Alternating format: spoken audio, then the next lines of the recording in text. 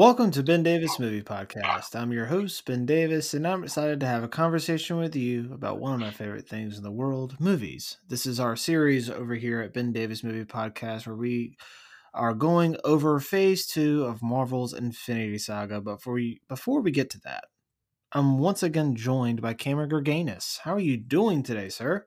Or should I say I am swell. Swell, my friend. Got to play disc golf, 2 different courses today. I've been playing disc golf, my friend, since like 12 p.m. today. That's like is that like a Sunday tradition for you? It's a weekend tradition. We try to go Saturday and Sunday, but I've never played 2 different courses in one day. We played the one in Farmville and we played the one in Greenville, North Rec. Nice. One of the 3 in Greenville. Nice. I did really good today, too. How'd you do? I think I got my final score, I got par on every single basket. That's pretty awesome. Every single basket got par. It's pretty good. It's solid.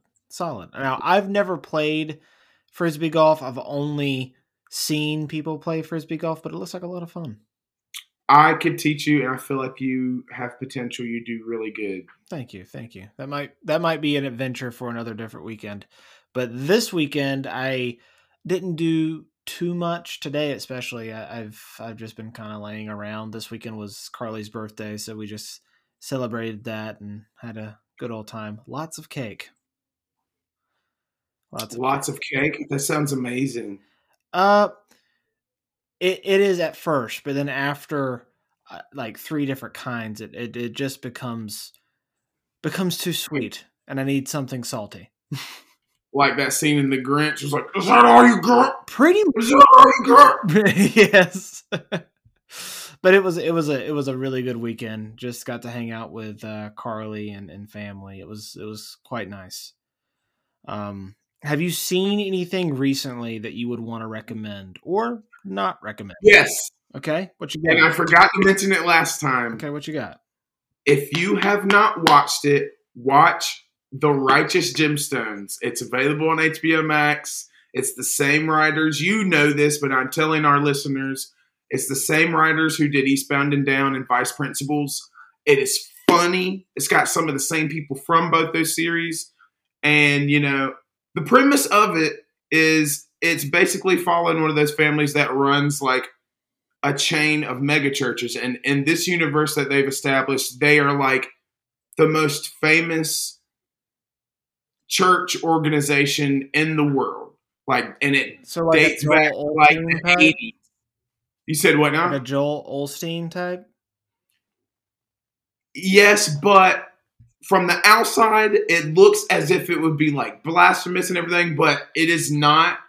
And it is hilarious. It's got John Goodman, Danny McBride, Walter Goggins. Is it Walter or Walton?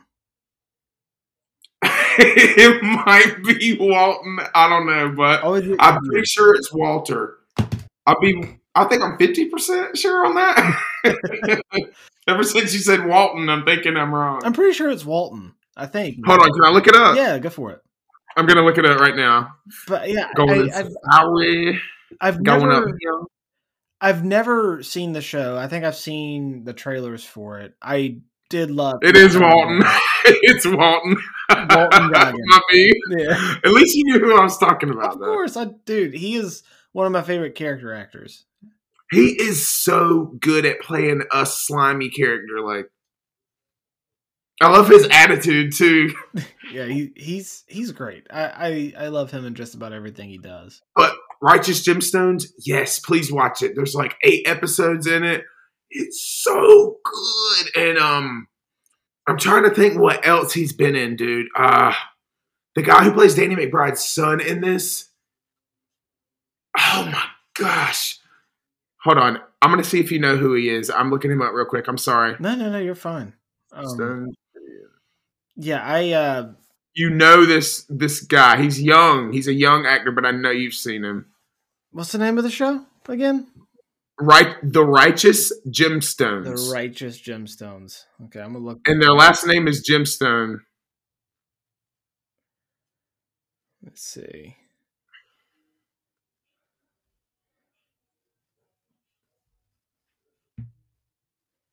Let's see here. Righteous Gemstones. It's so funny, dude. Yeah, so here we go. It is Annie Devine? Adam Devine? No, his name is Gideon. The son's name is Gideon. Gideon.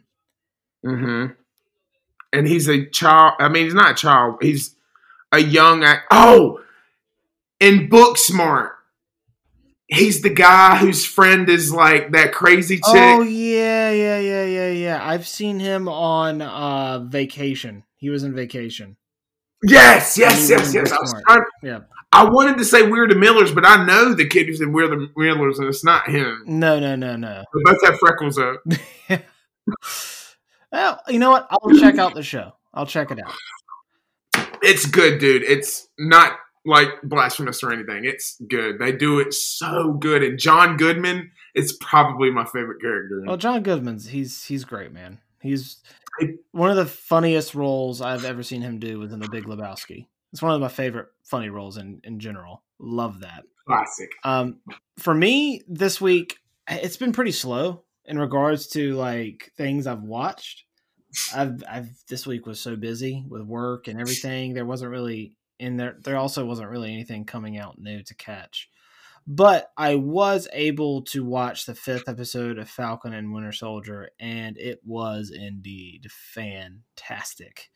It got away from feeling like a show with ADD and got back to the basics of the characters, and I really enjoyed that aspect of it. Wyatt Russell is freaking crushing it as John Walker in this show too, man. He is really, really good. I like him as an actor a lot. I've liked him ever since I saw him in 22 Jump Street.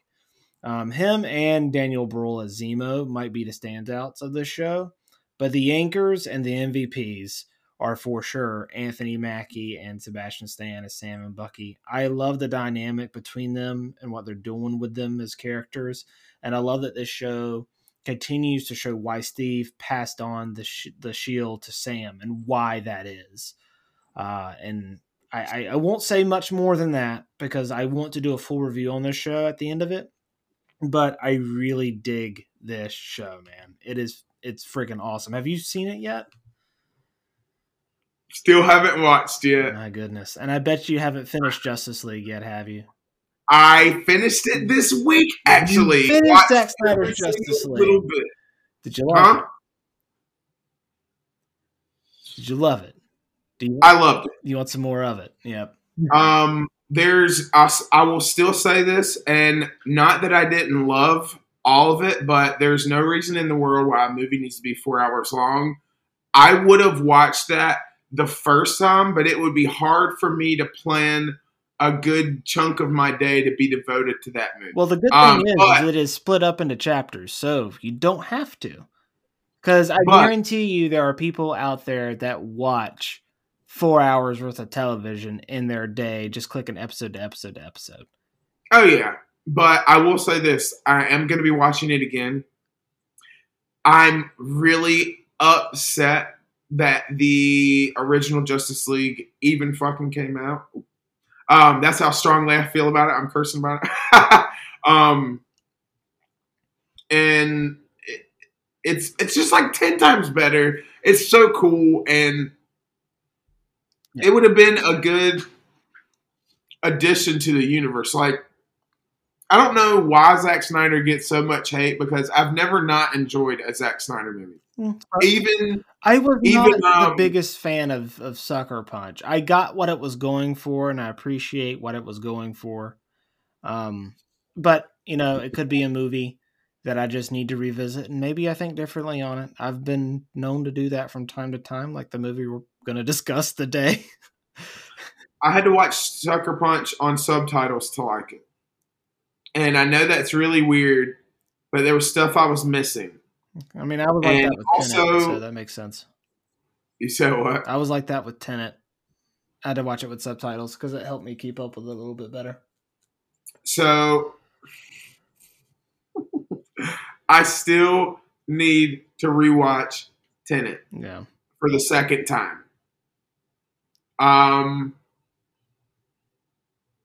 But it's like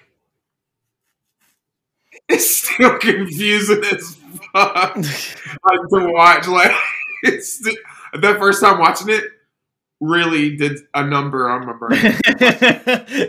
Like, what was the part? What was I cannot? I remember me and you were laughing about something. There was one part in this movie, and I. It's because we were confused and we were like happy. We were like slap happy, sleepy while we were watching it, and that's why. And that's why we had to watch it again. It's ridiculous. But that Tenet is another good movie. I might have to rewatch Sucker Punch, but like I was saying, another movie that I rewatched was the one that we're covering this week. And as I said at the top of the show, we will be covering Phase 2 of the MCU. And last week, we got to discuss our overall thoughts on Phase 1, and we covered what I think is the most underrated film in the MCU with Iron Man 3, and I think you pretty much enjoyed it as much as I did, right? Or a little less?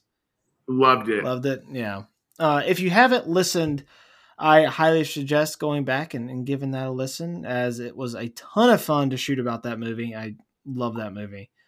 This week, we're moving on to the next chapter within Phase 2, and the second chapter in the Thor franchise, Thor: The Dark World, a film directed by Alan Taylor, starring Chris Hemsworth, Natalie Portman, Tom Hiddleston, Anthony Hopkins, Christopher Eccleston, Jamie Alexander, Idris Elba, Rene Russo, Kat Dennings, and Stellan Skarsgård. If you aren't familiar with Thor: The Dark World, the plot synopsis reads like such according to Google. In ancient times, the gods of Asgard fought and won a war against an evil race known as the Dark Elves. The survivors were neutralized, and their ultimate weapon, the Ether, was buried in the secret location. Hundreds of years later, Jane Foster finds the Ether and becomes its host, forcing Thor to bring her to Asgard before Dark Elf Malekith captures her and uses the weapon to destroy the 9 realms, including Earth. Like I said, this is the second entry in the Thor franchise and is widely considered to be the weakest Marvel film. In fact, it has the lowest Rotten Tomatoes score of any Marvel film. Whether or not I share that opinion, I'll save for later. But Cam, where do you stand on this film? Did you like it? Did you love it? Did you enjoy it when you first saw it? And how does it compare to how you feel about it now? I really enjoyed it when I first saw it, and I still like it now. Like, I think people have gotten carried away and misconstrued a lot. Like, a lot of people are saying it's like the most hated Marvel film, but like anytime you look up articles about it, that's not true. It's the most forgettable Marvel film. It's not like the most hated, I don't think, because I really enjoy it. I like a lot of stuff about this movie. Visually, it's really cool to watch. I like everything about the Dark Elves. And when I first heard that was like the villain, I had no idea what their vision was in mind. Like when I hear Dark Elves, I was thinking elves, but like maybe like a little evil and stuff like that. It sounded like, something from Magic the Gathering, a Yu-Gi-Oh card or something like that.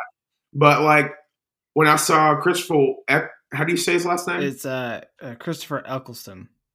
Eccleston. When I saw him as Malekith, honestly, is one of my favorite. It might be my favorite Phase 2 villain, even though he's so forgettable and everything. But his look is really cool. The Dark World is awesome. I like the ships and everything. I really like. I forget what his name. I think it's Cursed or something like that. Cursed. I like when they crush that thing and transform into that monster, especially the main one that stays with him the whole movie. That's like his muscle, his bodyguard. I thought that was really cool. There's a lot with the villains and everything that I really, really like. Now, one thing that I need answered is how in the world did the ether go from the liquid into a stone? Like, who did that and how did they do Well, that? we'll get to it. We'll get to it. But yeah, I really, really, really like this movie. Like, it's cool. It's fun to watch. Yeah. It was a really good And time. And we saw this in the theater Darcy, together love too. Darcy. Kat Dennings as Darcy. Love Natalie Portman. I would have been really interested to see what Patty would have done with this material. I'm sad that that was abandoned and everything, but I'm sure you'll get to that later. Oh yeah, for sure. But yeah, I enjoy it. Love it. Yeah, and again, you and I saw this together. I think the first time, Yes, we did. the first time you saw it was with me. I had seen it one time before. We saw it after my bodybuilding show, my first one. That's right. I left. We left that, and I went to the movies with you. And I remember falling asleep in it, mostly because I was so exhausted. I think I might have fallen asleep too, I but ate all that food and had I that still like, understand. crash after, Yeah, which happens. I was tired from coaching. Oh gosh! But the first time I saw Thor: The Dark World was at my last employee screening at the theater I worked at, the same one where I saw Iron Man 3. It was a cool experience for that reason because, you know, I loved working there and I love the people that I worked with. I was pretty pumped too because while I enjoyed Thor for the most part, I was still riding that similar high from Iron Man 3 and I wanted to see the fallout of what happened post Avengers for, you know, Thor and Loki. You know, the trailer teased something pretty mysterious regarding the villains. It seemed very epic in terms of the scale and the team up between Thor and Loki to conquer an even greater threat seemed really cool. I was really looking forward to that tease of Thor and Loki teaming up. It seemed like a surefire win considering Chris Hemsworth and Tom Hiddleston have such great chemistry. And even though we got to see that in Thor and Avengers, it wasn't as much as I would have wanted or as much as it seemed like now having rewatched these films. I left the theater really enjoying it, but I remember some of my friends weren't big fans of it at the time. Uh, I really enjoyed the action. I thought the visuals were great, and I loved the dynamic between, you know, Thor and Loki, and of course Chris Hemsworth and Tom Hiddleston were outstanding. Having said that, though, this seemed, you know, really heavy on plot and not as heavy in terms of, you know, character development. Natalie Portman kind of felt wasted, and her performance wasn't particularly good either, which, you know, she wasn't really given much, but and the comedy bits that worked for the most part in the first movie didn't work as well here either. Over the years, I would say this is probably the Marvel film I go back to the least because I, you know, while I still enjoyed it and I found it entertaining, it didn't, you know, I didn't have or find enough reason to go back and watch this as opposed to some of my other Marvel favorites. And rewatching it for this pod, understand why I didn't. This movie is very chaotic and sort of all over the place for me. It doesn't really offer much in terms of moving the characters forward. It is more concerned with moving the overall plot of the Infinity Saga forward, which makes for a film that's not really investing for me. Again, just for me, it just seems like a decent side journey for Thor that sets him up for the next Avengers movie rather than progressing the character. He stays stagnant within this movie and doesn't progress much beyond what we saw at the end of the last Thor movie and Avengers.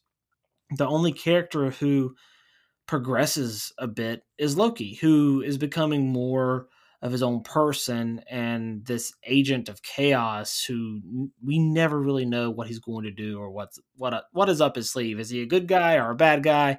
We don't really know. And I do love that aspect. he's very much moved on from wanting dad's approval and is, more concerned with setting out on his own path, no matter how he gets there. Natalie Portman also suffers from a character standpoint in this movie too. She isn't given much to do other than complain about Thor leaving, and is used as a plot device more than anything else. Which, I have 100% faith Taika Waititi is gonna do something different with that character, and I can't wait. And another thing that I don't like is Odin is super inconsistent as a character in this movie, and especially compared to the first movie. It seems like his character motivations and everything, they flip on a whim depending on what the movie needs, really. And the villains are very much, I know you love them, and I love the design. I think they're kind of an afterthought. They are very, very cool looking.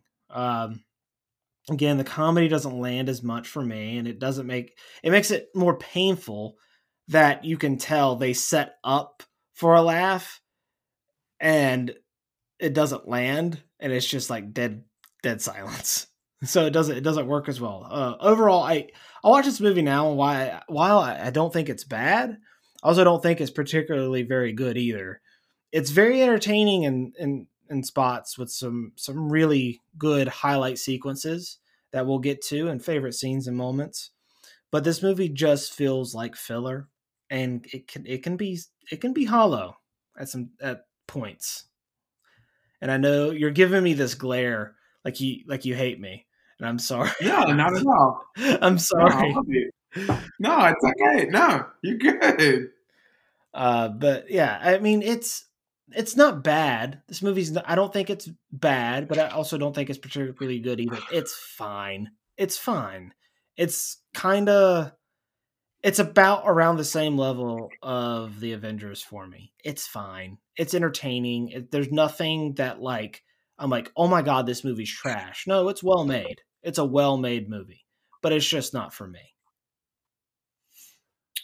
Um, I disagree with the comedy. Um, I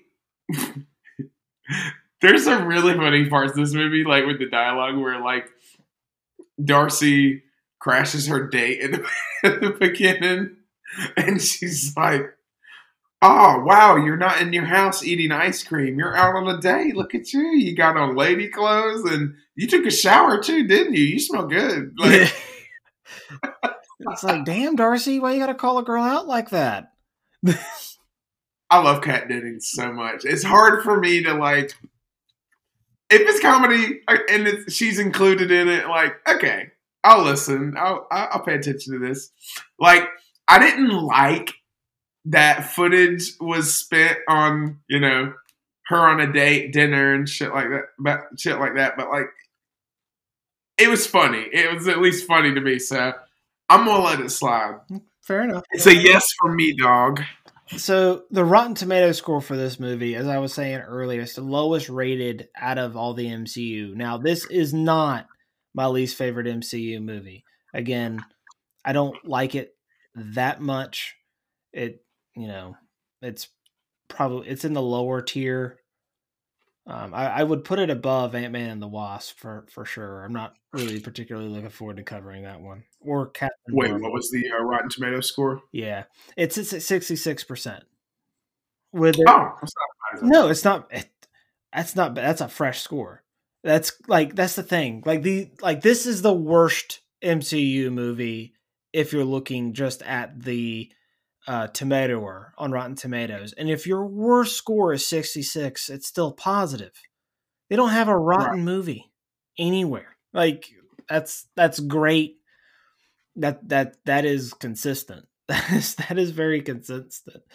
The consensus for this score is it may not be the finest film to come from Marvel Universe, but Thor the Dark World still offers plenty of humor and high stakes action that fans have come to expect. This, again, is much like the Avengers for me, except this time I feel like I'm not as much in the minority on my thoughts on it, as opposed to Avengers when it's like that meme where you see Finn, what's his name? Finn Rider, when he has all the like from Tangled, where he has all the swords pointed at his throat. When I say I don't like the Avengers, like all the swords pointed at my. That's how I feel Yeah. whenever I say that. But this, it's still, swords pointed at my throat, but not as many. Again, though, I do think this movie it's not awful. It's entertaining, and the dynamic between Thor and Loki is outstanding. So this movie's not horrible. It's not horrible. You look devastated. Oh, do I? Yes. Oh, I'm not. I'm sorry. Nothing to apologize for. This is just a discussion between friends amongst friends, discussing movies. Just dudes being bros. Of course. But let's move on to some fun facts here. Chris Hemsworth grew out his hair for over a year to have more authentic long hair rather than use a wig like he did in Thor. Yeah, growing out your hair is a process, man. Having done it twice, it is a process. You go through that awkward stage, especially if it's curly like mine, curly and wavy. I don't like the awkward stage. No, I kind of have one right now. I need a haircut. But it requires a lot of dedication. It does. It looks fine. Thank you. Loki was originally not going to appear at all in this movie. And there was yeah, I know, right? And there was going to be much greater focus on Malekith and the Dark Elves following his popularity in Avengers, though the script was rewritten to give him a big role. So, again, I preface this by saying fun facts are just facts I get off the internet. I have no idea if they're true or false. So take everything you hear on here with a grain of salt. I just look up these facts. I'm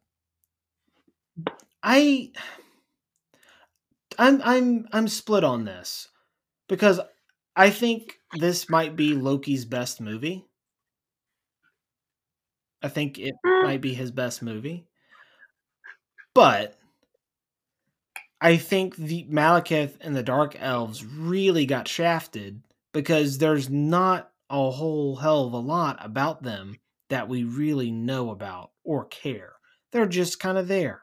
Except I say for me to care. There's not a whole lot there that I cared about.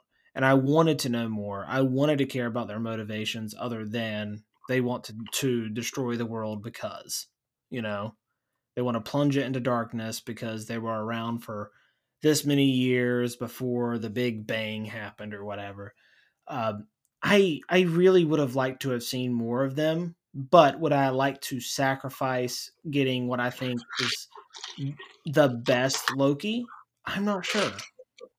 I'm indifferent on it, but I do think this movie would have been better had it focused more on the villains a little bit more and fleshed them out and their motivations.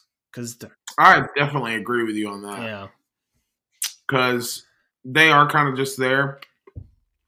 But going back to what I said before at the start of the show, I like the look of them, but they did not give them any character depth whatsoever. All we know is Malekith wants the ether, wants to plunge the world into darkness, and also has beef with Asgardians.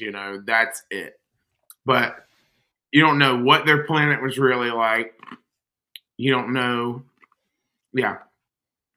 I agree. Yeah. 100%. But they look cool. Yeah, they do. And that's enough for me. They look really cool. I'm just kidding. What'd you say? I said, but they look cool, and that's enough for me. They do look cool. I'm just kidding. That's not all I care about. Because of the height difference between the two, a box and later a ramp had to be used in some of the close-up kissing scenes between Natalie Portman and Chris Hemsworth. This is bullcrap. Look, I hate it. I hate it when it's either an actor or an actress. They have to make the actor appear as tall as the actress, or they have to make the actress as tall as the actor. Why not just use their authentic heights? Christopher Nolan did this in Tenet, and it worked great.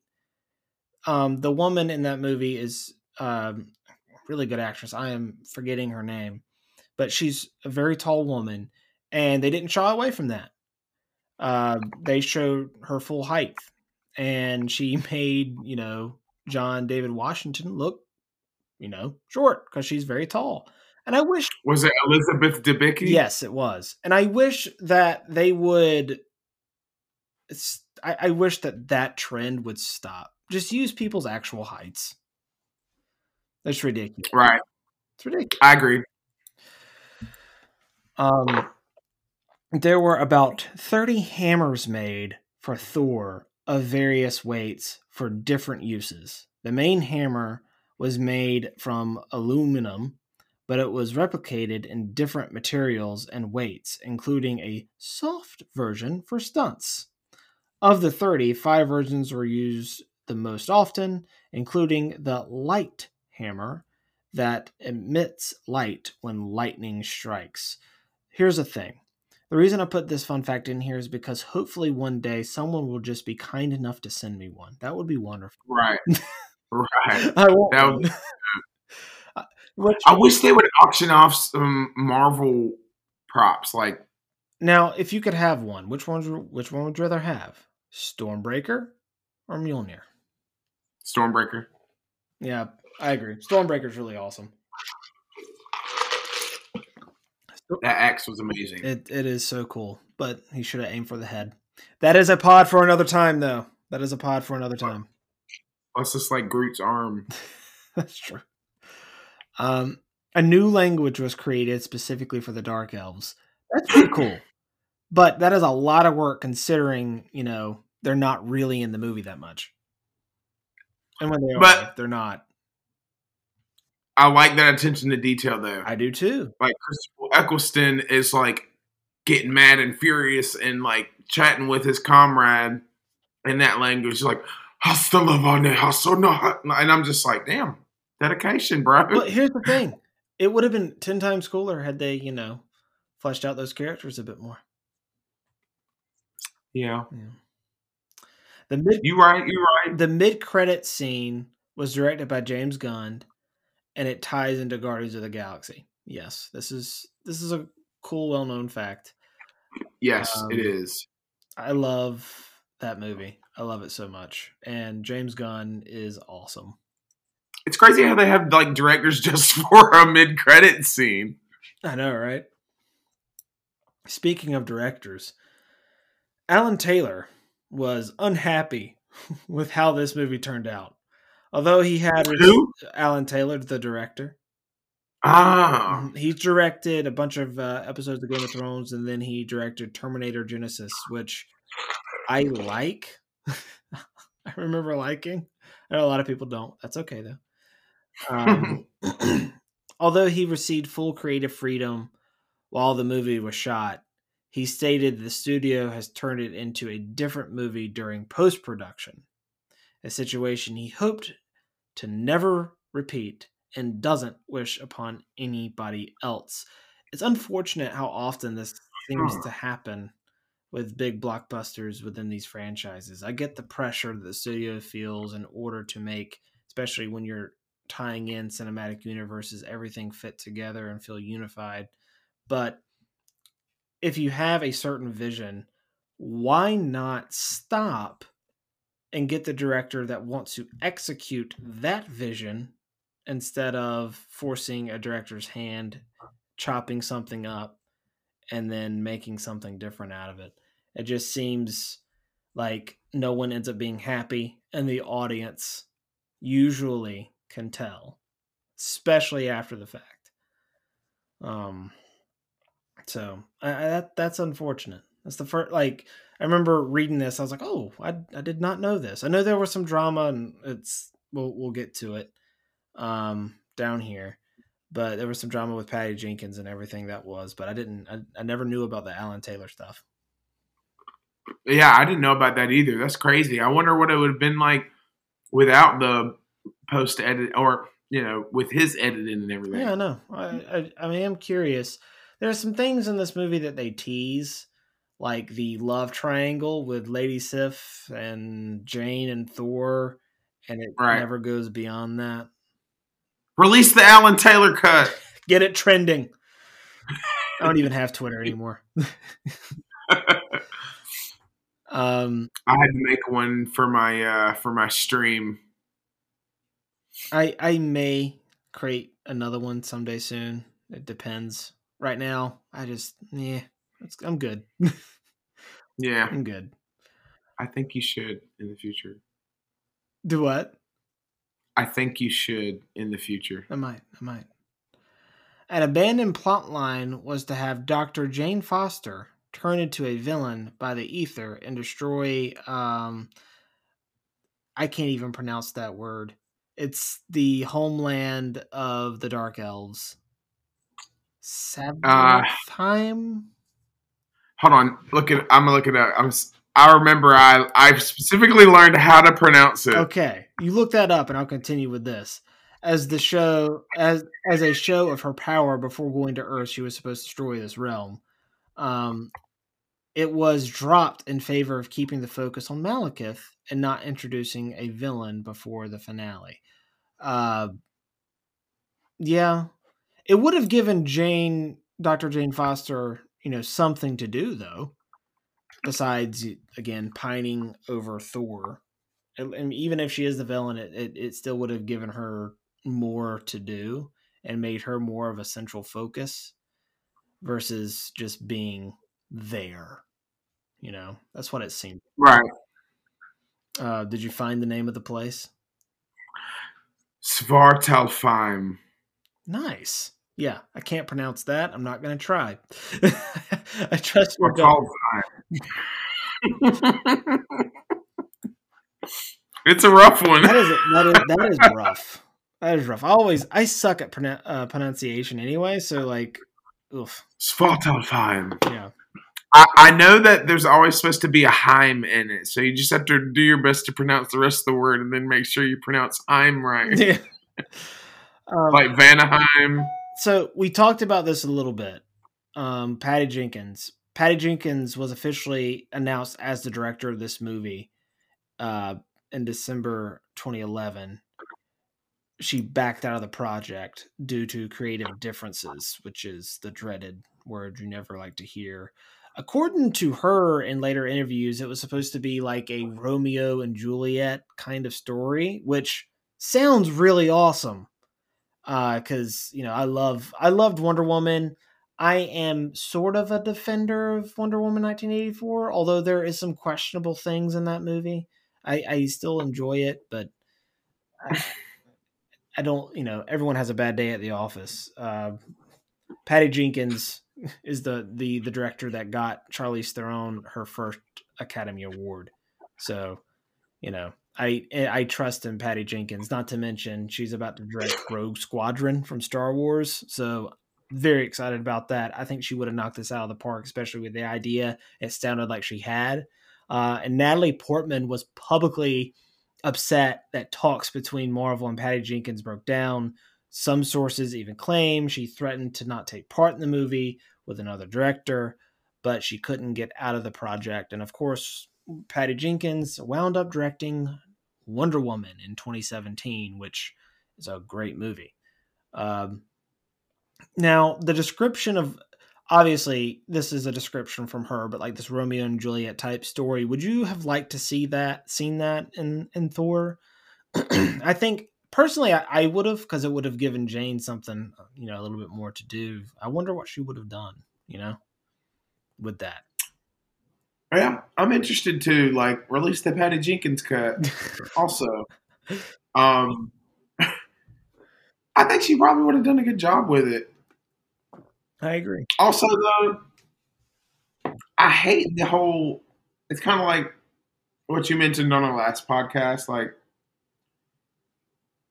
I remember the article that I read for Thor: The Dark World, and it had the same thing that you were talking about last podcast, where it was like the studio doesn't believe that strong female-driven parts will sell action figures. It's like that's not true. That's not true. Okay, That's not true at all. It's not true at all, and it's been proven It's really wrong. not. Look at all the Ray action figures. Well, not even that. There's so many characters in history that are, strong female characters that men and women love. This idea that you can't have a strong female character and it won't work, just I don't think it holds water. I think it. I know dudes with Katniss Everdeen action figures. Listen, if I could get my hands on a Katniss Everdeen action figure, that would be pretty cool. I don't know if they ever made one. Like from the last movie. They did. Mm-hmm. That's pretty cool. Didn't know that. I didn't know it either. I'm like, it's a Katniss Everdeen. It's like, yeah. I was like, wow, that's unique. I haven't seen that. Speaking of like the black bow and everything. I was like, is that Hawkeye's daughter? He's like, no, it's Katniss Everdeen. Now I feel like I need to do the finger salute and the. Idris Elba, speaking of frustrations with this movie, has said he disliked working on it as the constant reshoots were exhausting and time consuming. He even referred to working on this movie as torture. That sucks. When actors are coming out and saying stuff like that sucks. I wish it was a better experience for these people. I mean, you can't tell on the finished product with him. Idris Elba is always great, which, by the way, if you like Idris Elba, go watch Concrete Cowboys. It's really good. It's on Netflix. It's very good in it. Concrete Cowboys. Yes. Now, it's a serious movie, so don't go into it thinking, it's going to cheer you up. It might not, but it is a very heartwarming movie. I enjoyed it. I watched Grave of the Fireflies in the theater, so I think I can handle serious movies. You'll be fine. Okay. Director Alan Taylor wanted Asgard in this movie to have more of a natural look. He's quoted as saying, "The first Thor was quite shiny, and it was a very conscious, smart choice. I wanted to get more of a sense of the Viking quality, the texture, and the weight of history. They've been around for thousands of years, and they executed it perfectly. I think this movie is more beautiful looking than the first Thor.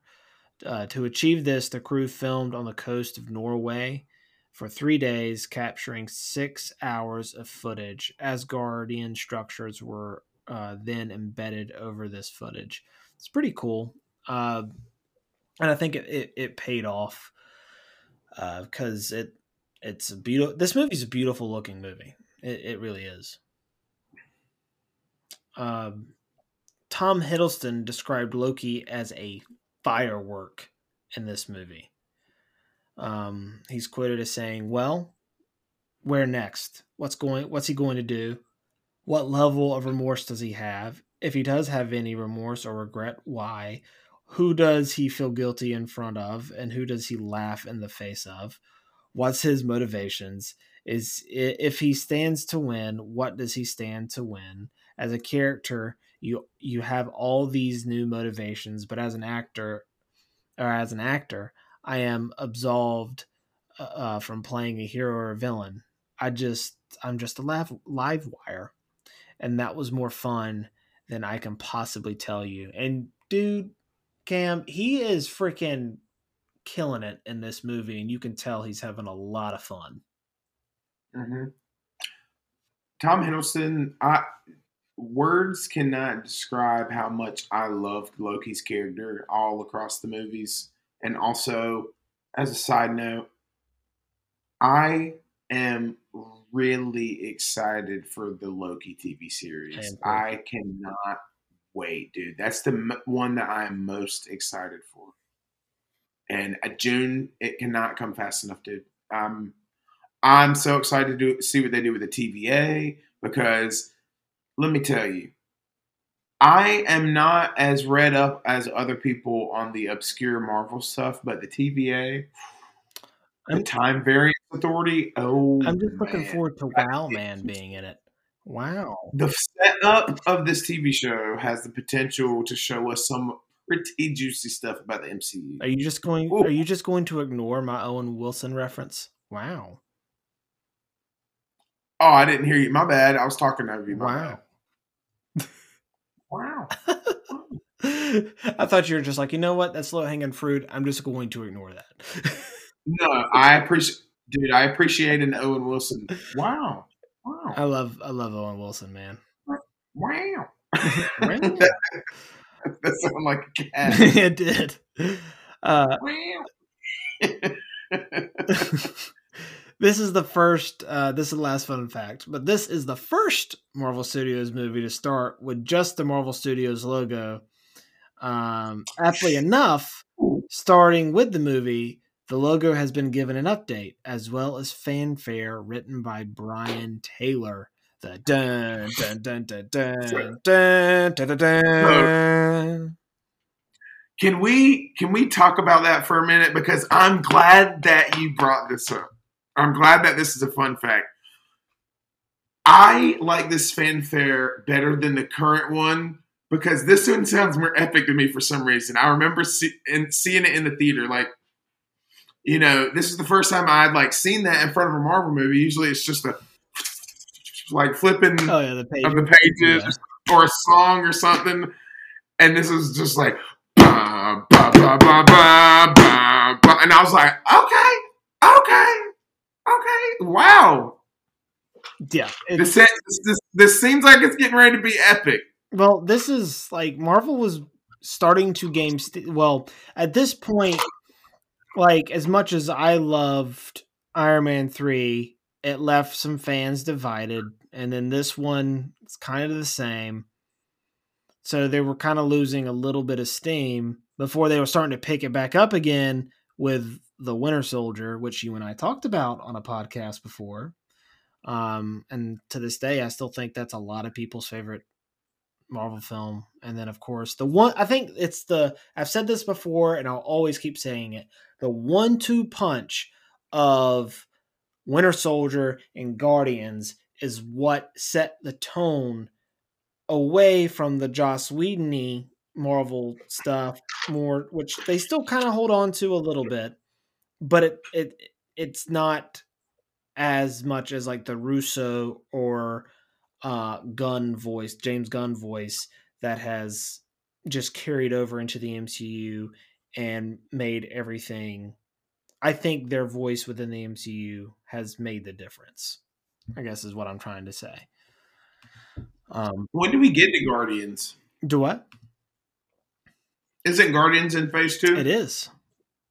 When do we get to Guardians? So is that after Age of Ultron? Yeah, no, it's before. Oh, okay. Mm-hmm. I can't wait to talk about Guardians with you. Oh yeah, it's gonna be a lot of fun. But before we get to our award section, we're gonna take a quick break to let you hear an ad from our sponsor. And we are back. Thank you so much to our sponsor over here at Ben Davis Movie Podcast. We really appreciate that. But we are going to move on to favorite scenes and moments in our award section.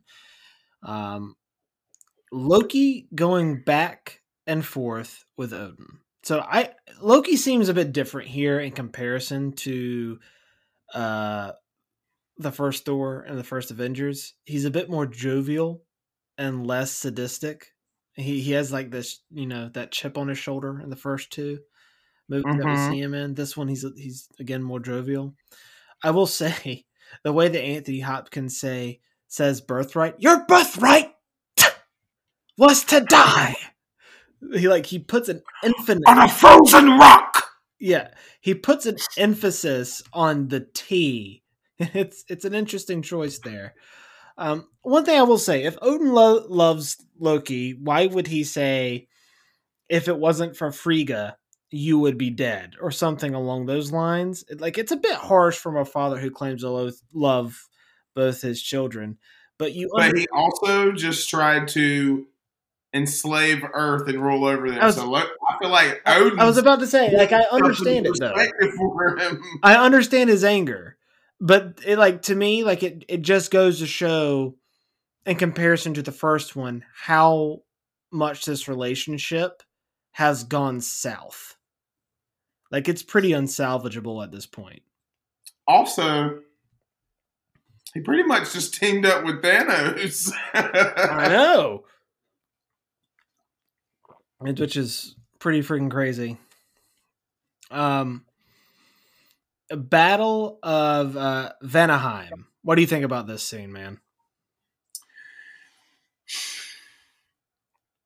I liked it, but why do I feel like Thor just like killed one of Korg's relatives? Hey, it's me. I'm cold. It was cool. I liked it because you got to see one of the other 9 realms, Vanaheim. Mm-hmm. I like the look of Vanaheim. I like the structures in the background, the huge rock structures. Yeah, this movie's again, it's very beautiful looking. Like it reminds me of like looking at like something like you would see in Lord of the Rings, Yeah, very practical, I very like how the look of the inhabitants of Vanaheim looked like a mix between Star Wars and I remember specifically one of the people, the big horned guy. Yep. That was a really cool look. That I like what they did with the people of the different realms. Like Yeah. that was cool. Vanaheim was dope. Yeah, I think it was a really cool opening battle sequence, Again, we talked about it. It's shot in real location, which makes it feel more grand. Mm-hmm. But you said earlier, pretty sure the rock thing is the same creature as Korg, but certainly less cool. And hopefully that wasn't a family member of Korg's, because if it was, then I would be really upset. Unless, of course, it was a stepdad who he hates. In which case, Yeah, true. I forgot about that. In which case, I would be very, very happy, because Korg deserves nothing but happiness, as far as I'm concerned. I agree. Loki and Frigga's scene. I think this sequence is quite good. Again, this movie's not as heavy on the character development aspect, but this scene is very good. I wish we had gotten more stuff like this in the first movie to establish a bit better that Loki was a bit closer with Frigga, his mom, than he was his father. I mean, they kind of hint at it, but it's not really as much there.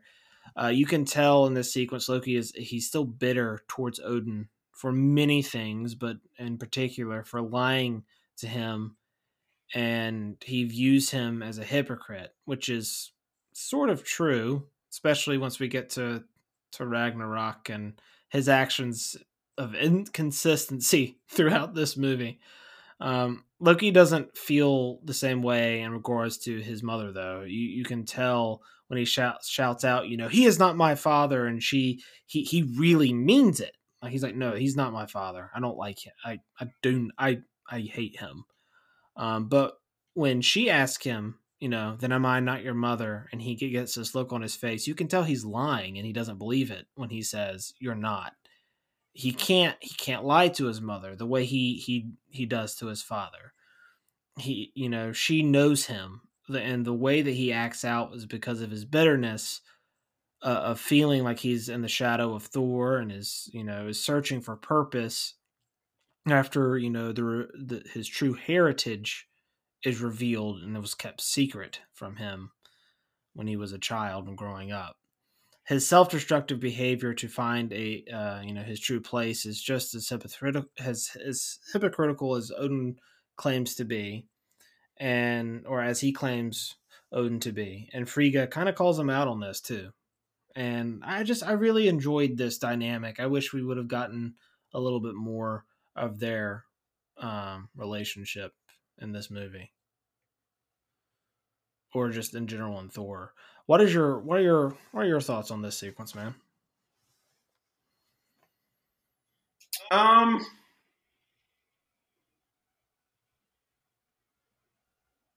like it because you get to learn more about Frigga and Loki's relationship.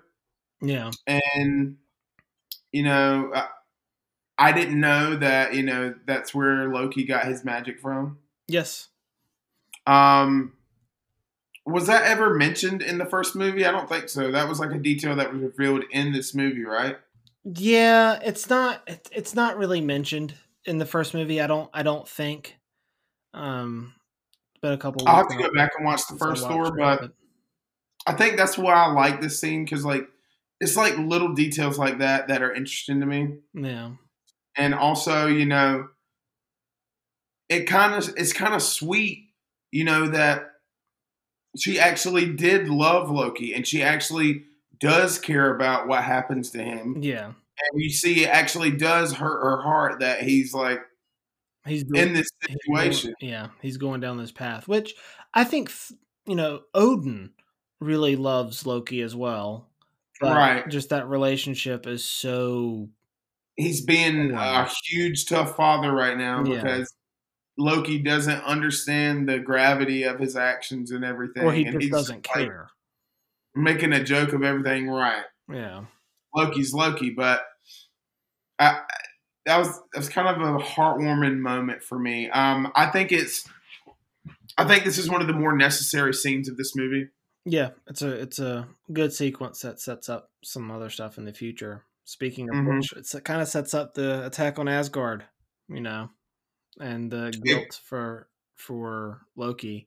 I really love this sequence. I think it's awesome. I love that they set up, at the beginning of this, which they already do. They already established this kind of love triangle from Odin hinting at Thor, uh, and then the camera panning over to her, and then of course her talking to Thor after they are done with the battle at Vanaheim and trying to get his focus more on this world. And then here, we get this side eye between Jane and Sif, but they don't really do anything with it. I feel like there was more left on the cutting room floor, especially with that angle. But moving on from that, getting to see Heimdall in the action and taking out the ships by himself is super freaking cool because that's like the first. There were some little action bits in the first Thor, but here especially you get to see Idris Elba kick ass, and I thought it was great. And the dog fights between Asgard and Dark Elf ships is really freaking cool and awesome. It's well paced. The ships crashing into the throne room is awesome. Seeing Frigga kicking the crap out of Malekith. She kicks the crap out of him, dude. She bests him. Yeah. hmm And it shows how much of a boss she is. Um, Yeah. and speaking of her, this is the scene where she goes down in a blaze of glory. She dies, and it's not uh, as impactful towards her because we don't really get to know her that much as a character. Uh, we know some stuff, but nothing serious. We didn't get to spend as much time, but it is well represented in how it impacts the characters. In particular, Loki, his guilt for sending Cursed to the parent he truly loved. It breaks his heart, and his reaction is great. This is the first time we've seen Loki truly angry, Right. and it's great. And the funeral scene afterwards is beautiful visually, uh, as well as the music piece that they play with it. I really like it a lot. I love how he like you see him throw all the Yeah, furniture he against the like takes wall. like a step back, like almost like his head like sinks down, and like he does that thing. You know the thing I'm talking about. Right? Like he's just like looks like just gasped at what just happened. He stands up, and then like you said, he like all the furniture flies back. Telekinesis blast. Like Yeah. um he's pissed at himself. Like you can really tell that's like the one time you see weakness in him. yeah. And honest to God, like that action set piece is probably the best action set piece in this movie. It's probably my favorite scene within this movie. Spoiler, spoiler alert. It's my favorite scene. Um what do you think of the sequence when we finally see the destruction in Loki's cell when Thor visits Loki to tell him about his plan? I love it. You see how desperate he is and how upset he is, and I think he really is motivated by his mom dying to actually help out and actually stop being so mischievous in ways to where it like destroys his relationships with other people. Like Mm. that mom should have really made him mad and sad and everything. And I think he wants to get these guys a little bit more than Thor does. Yeah. Uh, I really, you just see how emotionally wrecked Loki is by his mother's death. He puts on this face that he's not upset, and Thor asks him to, stop acting like this and know what it's really like. And then he takes damage, and you see this, his room is just a wreck. I wish we had seen his tantrum. I wish we would have, because I always think showing is better than telling. And in this case, they showed it, but it was the aftermath. I wish we would have seen it. That would have been pretty cool. Mm-hmm. What do you think about the escape from Asgard as soon as they escape, and then of course the Cap cameo? That's one of my favorite parts in this. Yes. Um, that was a little bit unexpected to me. I wasn't expecting that. Um, that's like some of the little Marvel moments that I like, Yeah, that I enjoy. like it was. That's one of the better comedy moments.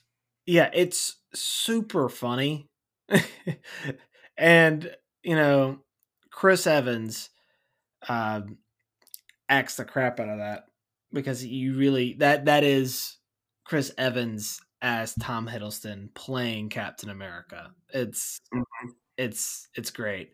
Um, It kind of reminds me a little bit of him in Scott Pilgrim versus the World. or not another teen movie. Yeah, Um, so it's a banana split. damn God. Um, so Oh, it's Sunday. no. Oh God, that movie. That is not a good movie. I saw that movie. That's another movie I saw way too young. I saw that movie. I think everybody did in our age Yeah. group. Um, but like the thing I like about this sequence in particular, besides the cat part, is you really get to see the banter between Thor and Loki, and it's so good. And you see them act as brothers, and work together. And we saw that at the beginning of the first Thor, but after that they were kind of at each other's throats, and they really have such good chemistry with each other. And Mhm. it's this it's the saving grace of this movie, in my opinion. I agree. And I believe this is the last moment I have. Thor and Loki versus Malekith. This is a Hmm. confrontation between Thor, Loki, and Malekith on the home planet that you can pronounce, but I can't. Svartalfheim. Thank you. Uh, Listen, the twist got me when I first saw this movie. Oh yeah. When he stabs Thor, he falls down, he's kicking the crap out of him, and then cuts off his Mhm. hand. I was so pissed when I saw this, Ben, because I was like, I knew you couldn't trust him, and then I felt like an idiot. I know, I remember sitting beside you. That's when I woke up after my food coma. Um, um, but no, I think the action in this sequence is great, and it just shows how awesome Thor and Loki are when they work together as characters. When they're on the same side, when they're on the same Yes, page, they can pretty much take out anyone they want. they're good. Yeah. They are so good together. Yes, they are the yin and the yang. Um, I also, you brought this up a little earlier, how powerful Cursed is. He Hmm. takes Thor to his limit, almost beats him. For real, He he picks up a boulder. yeah, He basically kicks a big like chunk of a mountain out, not a mountain, but like you know what I'm saying, and just handles that thing. yeah. It's he takes Thor. He gets saved by Loki, who sacrifices himself doing that thing with my fingers. I love seeing Loki, though, in this sequence get to be a badass after constantly getting his butt kicked in Avengers. Like, he got his butt kicked by everyone in Avengers. Everyone got the one up on him. But here he shows why he is a threat. And I really enjoyed it. And Loki's death again got me the first time I saw it, because I was like, yeah, they're probably gonna kill him off. He's gonna, die a hero, everything like that. But then of course it gets, he doesn't die. I did not think that was the end of Loki. Really? I did not think that was it for him at all. I knew he was going to come back. Because, he's always doing his teleporting or disguising himself. Well, this is like the second time he's died, because they're kind of... It's not really... I've talked about this on one of the... I think it was the Avengers podcast with David, where I talked about... Does he die at the end of Avengers or not? Or not the end of Avengers, at the end of Thor, when he falls into space, and then, in Infinity War, which is a different movie, and we'll cover that, Thanos says no resurrections this time after he kills him there. So, did he resurrect him or not? And if that's the case, Loki has died several times and has come back in the MCU so many times. If that's the case, because they're not, really committal on did he die at the end of Thor. Not real sure on that one. That's a lot of times he's died and came back. I don't think he died. I think he was just sucked into a different part of the universe, and then he found out about Thanos and all that, or maybe when he was sucked into the black hole, he came out somewhere near the area where that like hooded, six-fingered dude was. You know what I'm talking about? Yeah. The guy was like, lower your tongue to the Tesseract has awakened. What would it all do but burn? Yeah, that guy. Mm-hmm. But yeah, Loki has died a lot. I guess the point is Loki has died a lot and has come back a lot. Yeah. So no resurrections this time. Well, he did resurrect. We'll see in Loki, the TV show. Wait. Out of all these sequences, unless you have any more to add, which one is your favorite, my friend? All the sequences in Dark World. I'm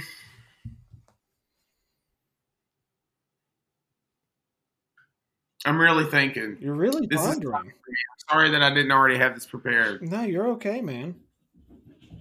I would have to say that my favorite sequence out of all this is the ending sequence, where Malekith is fighting Thor. You like that ending battle? And he's like his power is really cool. Yeah. I don't understand how he has those powers though, when the ether is the reality stone and it's like warping reality. Like, why was it like this fluid venom like darkness that he could cast and everything? And then why, when Thanos used the reality stone, was it just like completely changing everything and warping reality and all that? Like, I know that in this movie he was trying to use the ether to change all 9 realms and everything, but that's just like, we'll cover it. We'll get to it in a Does This Make Sense? Because I have an explanation for it. Okay. And we'll cover it in the Does This Make Sense? Because I had that exact same question. I was like, this is weird in comparison to how it gets used later. But for me, I think I said it earlier. My favorite scene is the attack on Asgard. I really enjoy it. It is a nice second act or a nice end of first act action sequence that sets up that second act. I really enjoy it. But some things I don't enjoy about this movie. We're going to move on to worst scenes and moments. You mentioned you liked it. Jane's date sequence. Yes. So I don't like it. This date scene it's really annoying. Because it's just the whole Thor and Jane dynamic I don't buy into. It's very cliched. It is very early 2000s superhero romance where they know each other for like 3 days, they fall in love, and then but like that could work if the actors' chemistry worked on screen. But in Thor, their chemistry, I didn't buy it, so I don't really buy into any of their relationship at all. For me, if you do, that's awesome. But for me, it just doesn't work. I do have a question though. How did Darcy know where Jane was, and why did Jane seem so annoyed if it was clear she didn't want to be there anyway when she got into the car? She seemed so annoyed that Darcy would just show up and and ruin her date that was already seemed to not be going so well with the guy from Bridesmaids who's always wanting her to get her tail lights fixed. Okay, so get your taillights fixed. Yeah. I'm glad you remember that. I like Bridesmaids, but I love Bridesmaids. Different discussion. Love Bridesmaids. So that scene, it is completely unnecessary, but there are unfortunately things that I like about it. That guy, for one. He's great. I love when she's just like, other women or other men. He's like, oh, so many. What is Seabass? He's like, you've been hiding behind a menu that only has 3 options: chicken, vegetarian, or fish. Like, wow, you're really again. First off, why is she even on a date if Thor is the love of your life and why, girl? Okay, here's the thing. They knew each other for 3 days. He's been gone for 2 years. Don't do that, Jane. Don't do that to Thor. Jane should move on. Jane should move on to bigger and better things. She has bigger fish to fry. Her world does not revolve around Thor. She's been depressed by him, and she thought she'd never see him again. And Darcy, I love how Darcy just comes in and reveals all her personal information. Like, I can't believe it. Usually I come to your house, you're eating ice cream, wearing sweatpants. Like, and now you're not. You're on a date. That's awesome. It's like, oh my God, you're revealing all this information and you're ruining a date I don't even want to be on, and you seem annoyed. Anyway, I don't like that. I know you like I love how she does not care at all. She's just Darcy. She just comes in, sits down, pulls up a chair, eating bread. Yeah, she gives 0 Fs. So what do you think about Selvig's breakdown on TV? Like, that shocked me the first time I saw it. Him running around naked. I was like, oh, whoa. Wow. Okay. It's really happened one of the breakdowns. Yeah. Well, to me, it didn't work as much. It seems like a cheap laugh moment. So the whole excuse behind Dr. Selvig's,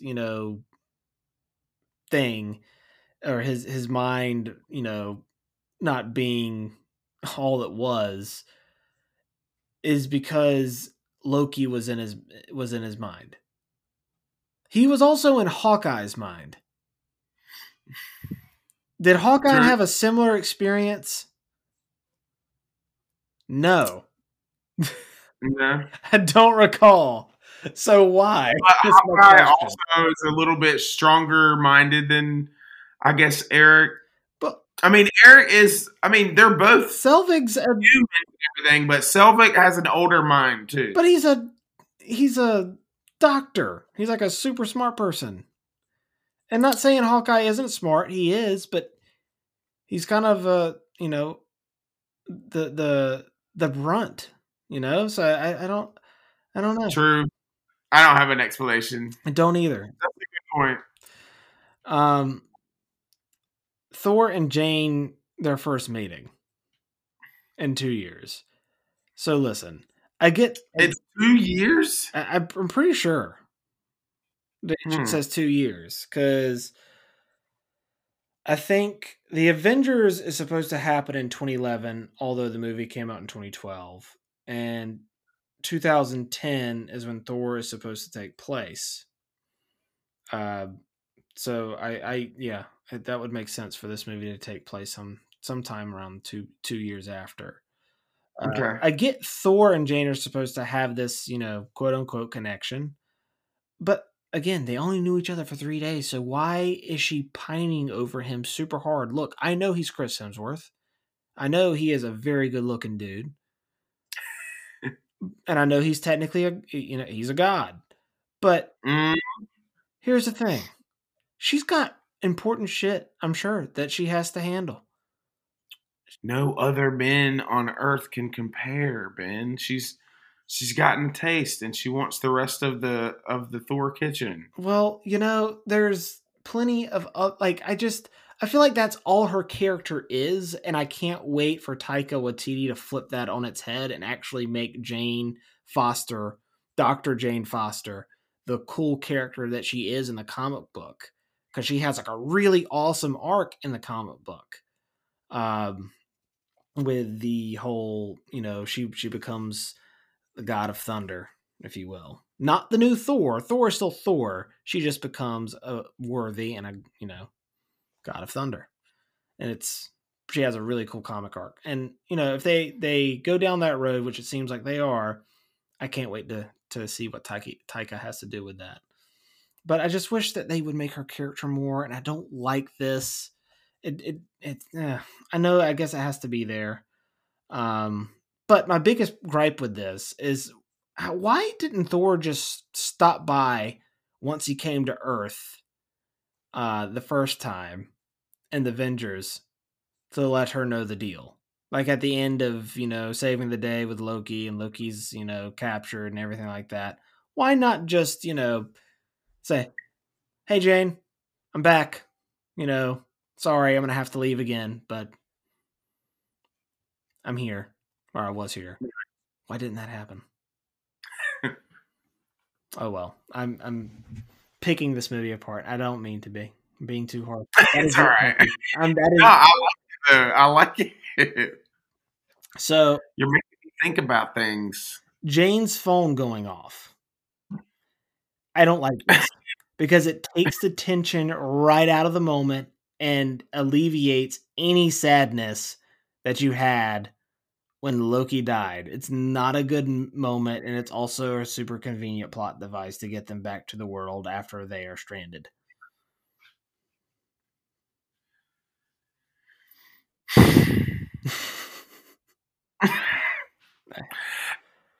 Don't like it. Yeah, it is. It is. It's not a good moment No. because you're already about to have Kat Dennings like, give me your shoe. Yeah.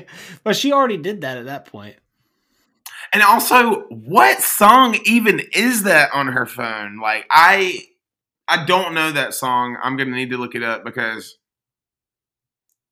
It always sounds really cool. I'm always curious when I hear it, but I don't know what it is. also, what is the deal with that phone? The scene doesn't make sense. It's such a small thing to pick apart, but like, let's do it real quick. Well, You have a phone with a ringtone on it that you don't want. well, no. Like she knows the ringtone, but it's her phone is going off. She has signal, which means that they're close to one of those holes that they can jump right in and get to somewhere, and it takes them right to Earth because the 9 realms are aligning. So she just happens to get cell phone service, which means that they're close to that portal. It's a little convenient, but anywho, it's not my. I don't like that it takes the tension away. I would have liked to live with that tension a little bit longer of Loki. Speaking of not living long with moments, Loki coming back being teased 10 minutes after he dies. I don't like this. This is really, really dumb. It takes away all emotional impact of his death after, 10 minutes after he died. Uh, it walks back all those emotional beats. And it's like, and I hate it when the MCU does that, when characters don't stay dead, which I know is a trope in comic books. So it's fitting that it would carry over to here, but I wish it didn't as much. I expected it, and I also think it's kind of fun because it's a good little cliffhanger for the next one. Like, he's Odin now. What is he gonna do? He's gonna mistreat them people and everything. Well, at And I this mean, point, you don't know he's Loki. Or you don't know he's Loki. You don't know he's going to become Odin. Because at the end, I love that when he gets revealed at the end that he's sitting on the throne. I like that. It's when you see him turn into a Asgardian guard on oh yeah. a Malekith planet that I can't pronounce. So out of all these sequences, man, which one is your least favorite? Putting some Probably the Jane's phone going off. It's just unnecessary. Yeah. For me, it's Loki coming back being teased 10 minutes after he dies. It just Jane's phone going off does take away the tension, but then the emotional impact also gets taken away from that scene as well. And it's just like, ugh. But moving on to something a little bit more positive. Best performance. For me, it's Tom Hiddleston, man. He, again, has the best character arc in this movie. He's the best character in this movie, and he also gives the best performance. He is having so much fun in this movie. This is I still think the best Loki performance. Tom Hiddleston just crushes it. He's so good. So good in this movie. I think he's incredible. Which I've given him best performance a few times now. Thor, Avengers, and now. So he's won it 3 times. He might be the number 1 winner of this award so far. Who you got, man? Who you got? I want to say Putting some. I like Christopher Eccleston as Malekith. You do? I do, and I think it's because I'm such a sucker for that actor. Yeah. Even though this wasn't a great movie, I loved him as Destro in the first G.I. Joe, and I like him as a villain. I like his accent a lot. But he was really cool as Malekith, and he looked really cool as Malekith. And also, he played a really good, like, scorned villain. Like, something was taken from him, just snatched from him. Yeah. Also, like, one of those evil visionaries of how he thinks the universe should be and everything. Like, he did really good he did a really good acting of being possessed by an Infinity Stone. Yeah. And, like, wielding that power. Like, the whole, there's something going on inside of my body. Yep. Type thing. But, I think he did really good. Good. Yeah. Moving on to does this make sense? So we have a few things to discuss here. We have 7 things to discuss. How is the Bifrost back after it was destroyed, and then it took dark magic to bring Thor to Earth in the Avengers, and it's not even hinted at as to how it got restored here? It's just back. It's just back, man. I don't have anything to input on that one. It's just back, man. There's no explanation. It's just back. I like to think Heimdall did all the work. Yeah, me too. Odin says in the beginning that Asgardians aren't gods. They live and then they die. Loki corrects him by saying, do humans live for 5,000 years? And I say all that to say this. There is a scene in this movie where Jane is there, when she gets there, and he seems to have forgotten that and is treating her as a lesser than, and he, says she belongs there just as much as a goat belongs in a banquet hall. What's going on here? Like, why would he say, Asgardians aren't gods, they live and they die, treat people as equals, and all of a sudden he's not. As soon as the chips fall, he's proven Loki right. In this movie, the character of Odin reacts how the script needs him to, and not actually how the character I feel like it's not consistent with who he was in the first movie. You know, he's kind of all over the place in this movie, and that leads to the next thing I have to say. Odin he goes hardcore in this movie. He is hurt, understand, after the death of Frigga, but his actions in this movie are so all over the place. He seems to want war after she dies, when in the last movie he straight up cast Thor out for starting one, and he refuses to listen to Thor and his wisdom. He also says later, "Stop Thor by any means necessary," if you remember. So it's like, what the again, to me, it's not necessarily it's a scripting issue. It's not necessarily something that it can't be explained. Yeah, I understand he's angry and he's hurt, and you can kind of explain it and chalk it up to that, I guess. But to me, it just seems so inconsistent to who he was in the first movie.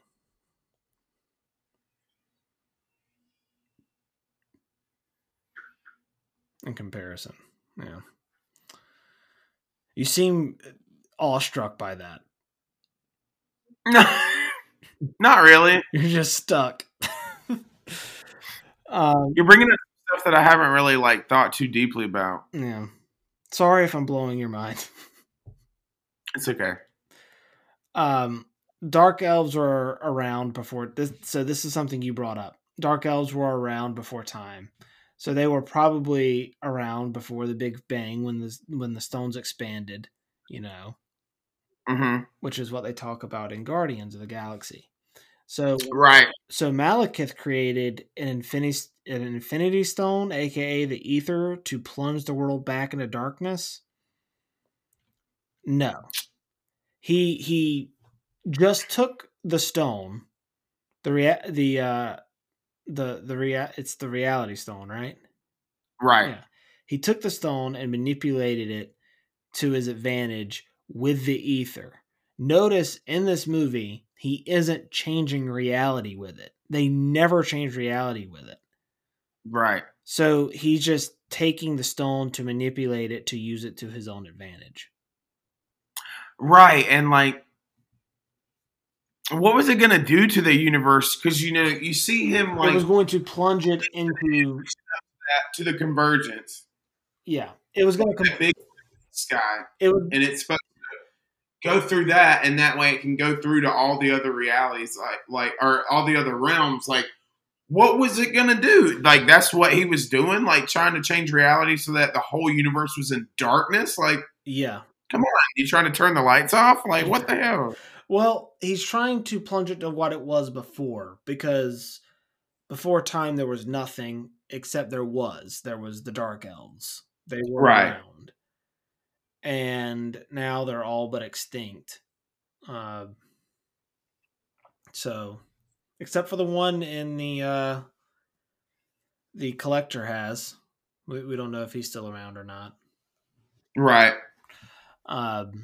But I guess it'll be no. Yeah. So the ether was just being used. It's manipulating the stone, essentially. How did they get the ether back? At the end of the movie, Malekith is defeated, but we don't see what happens after that to the ether. Right. All we see. As well. Yeah. all we see is Lady Sif has it and gives it to the Collector. So what the hell happened to it? How did they get it back into that stone?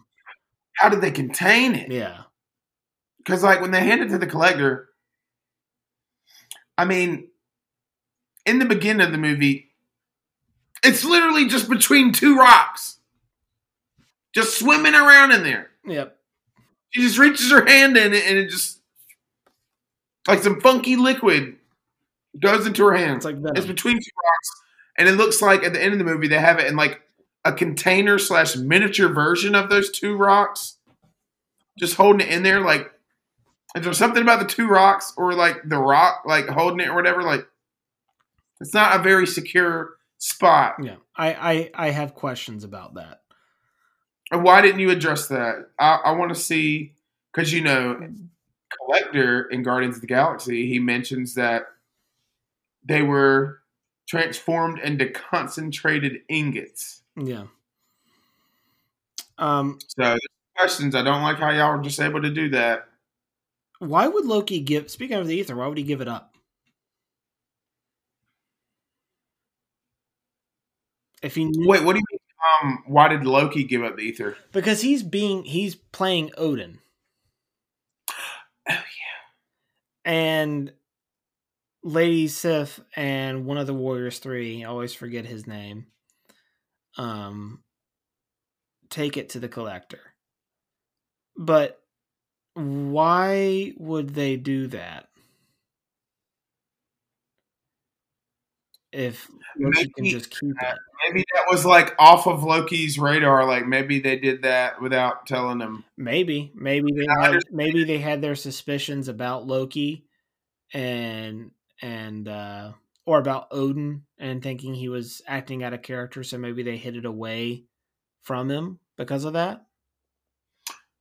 Yeah, I mean that is a good question though, because like Odin has his jewel room where he keeps all the artifacts and stuff from like past battles and dangerous magical objects and stuff like that. Yeah, why wouldn't he just keep it? Good question.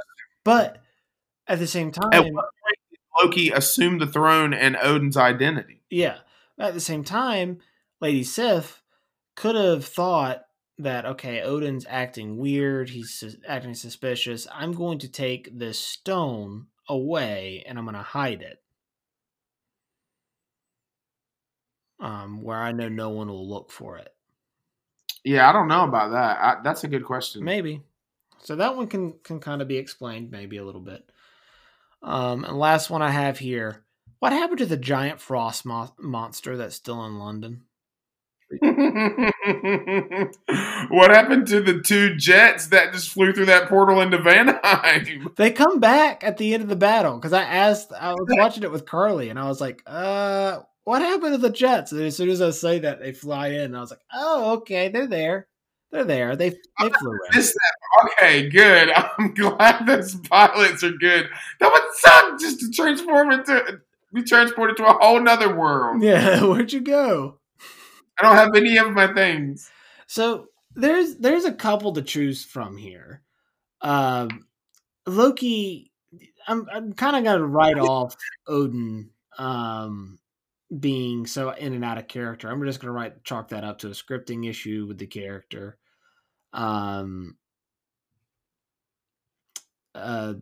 The Dark Elves thing, it's that we kind of talked about and we explained with the ether and the Reality Stone and how that works. Talked a little bit about why would Loki give it up? Did he give it up? Was it just hidden away by Lady Sif, who could sense that something was going wrong with Loki or with Odin, who is actually Loki? The giant frost monster is just chasing birds at the end of the movie. We could assume it was, apprehended or, something happened to it. What would you do? I don't know. I mean, Thor flew through the first one in the first movie, so maybe something like that. Maybe it was friendly. I don't know. I like to think he's someone's pet. You know what? I'd like to think that too. I think for me, that would be a fun little random Easter egg in another movie if they addressed that. That would be pretty cool. That would be funny. I think, Like from that far back? Damn. yeah, that is a nice little pull. Well, they did a pull to this movie in Endgame, which again we'll eventually cover. So how did the Bifrost? How did they bring back the Bifrost? I think is mine because it's just there. There's nothing said. There's nothing hinted at. We know that the ether somehow gets. We just don't see how. Um, which I guess that kind of falls into the same category as the Bifrost getting restored after it was destroyed. Um, but that to me that's a big deal because that was a big plot point of the first ending of the first movie, and now it's just up. It's back. It's up and running. No big deal. So I think for me, that doesn't make any sense. Mine. You know what? I'm gonna go with why would Loki give up the ether? That's a good question. Okay. Fair enough. Fair enough. That's a good question. It's racking my brain. Sorry, man. It's okay. MVP of the movie for me, it's the character Loki. He and Thor and their dynamic.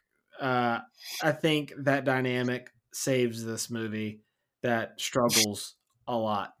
Again, I still find this movie to be entertaining, but I don't find it to be very good. And there is a difference. But for me, it's the MVP of this movie. It is a tie of sorts. It's the dynamic between Thor and Loki. Who would you give the MVP to? Darcy. So I kept just playing. Thinking hard. You got your concentration face on. Christopher Eccleston. Really? Again? Wow, 2-time winner. I enjoyed him in this movie. Okay. He played a good villain, Okay. even though he's like throwaway villain. He played a good villain, and he was really cool. And just as a bonus, one of my favorite shots ever is when Jane discovers the ether, and you see him, and that helmet's like opening up. Yeah. That whole set is really cool. It is a really cool set. I like the black and red color combo. Yeah. Like the elevator ship, him coming down and everything. It's pretty cool. It's different. Yeah. So, why would you recommend this movie? At the end of the day, why would you recommend this movie to someone? Because it is really cool. Also, it is the first time we see another Infinity Stone in a while. And you don't even know it when you're watching it initially. It's cool to find out that it is indeed an Infinity Stone.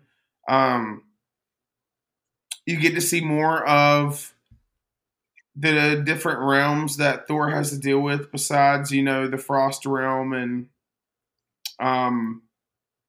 Earth and Asgard and all that.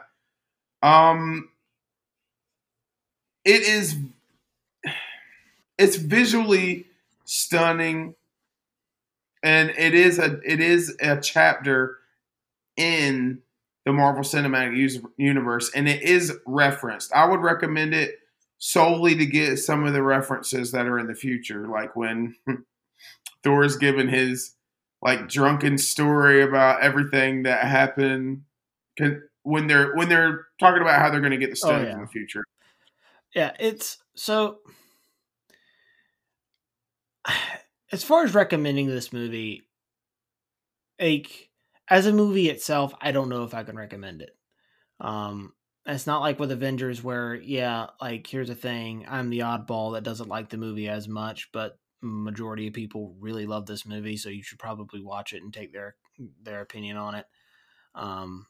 But with this movie, it's so filler, and you could probably get by without watching it in the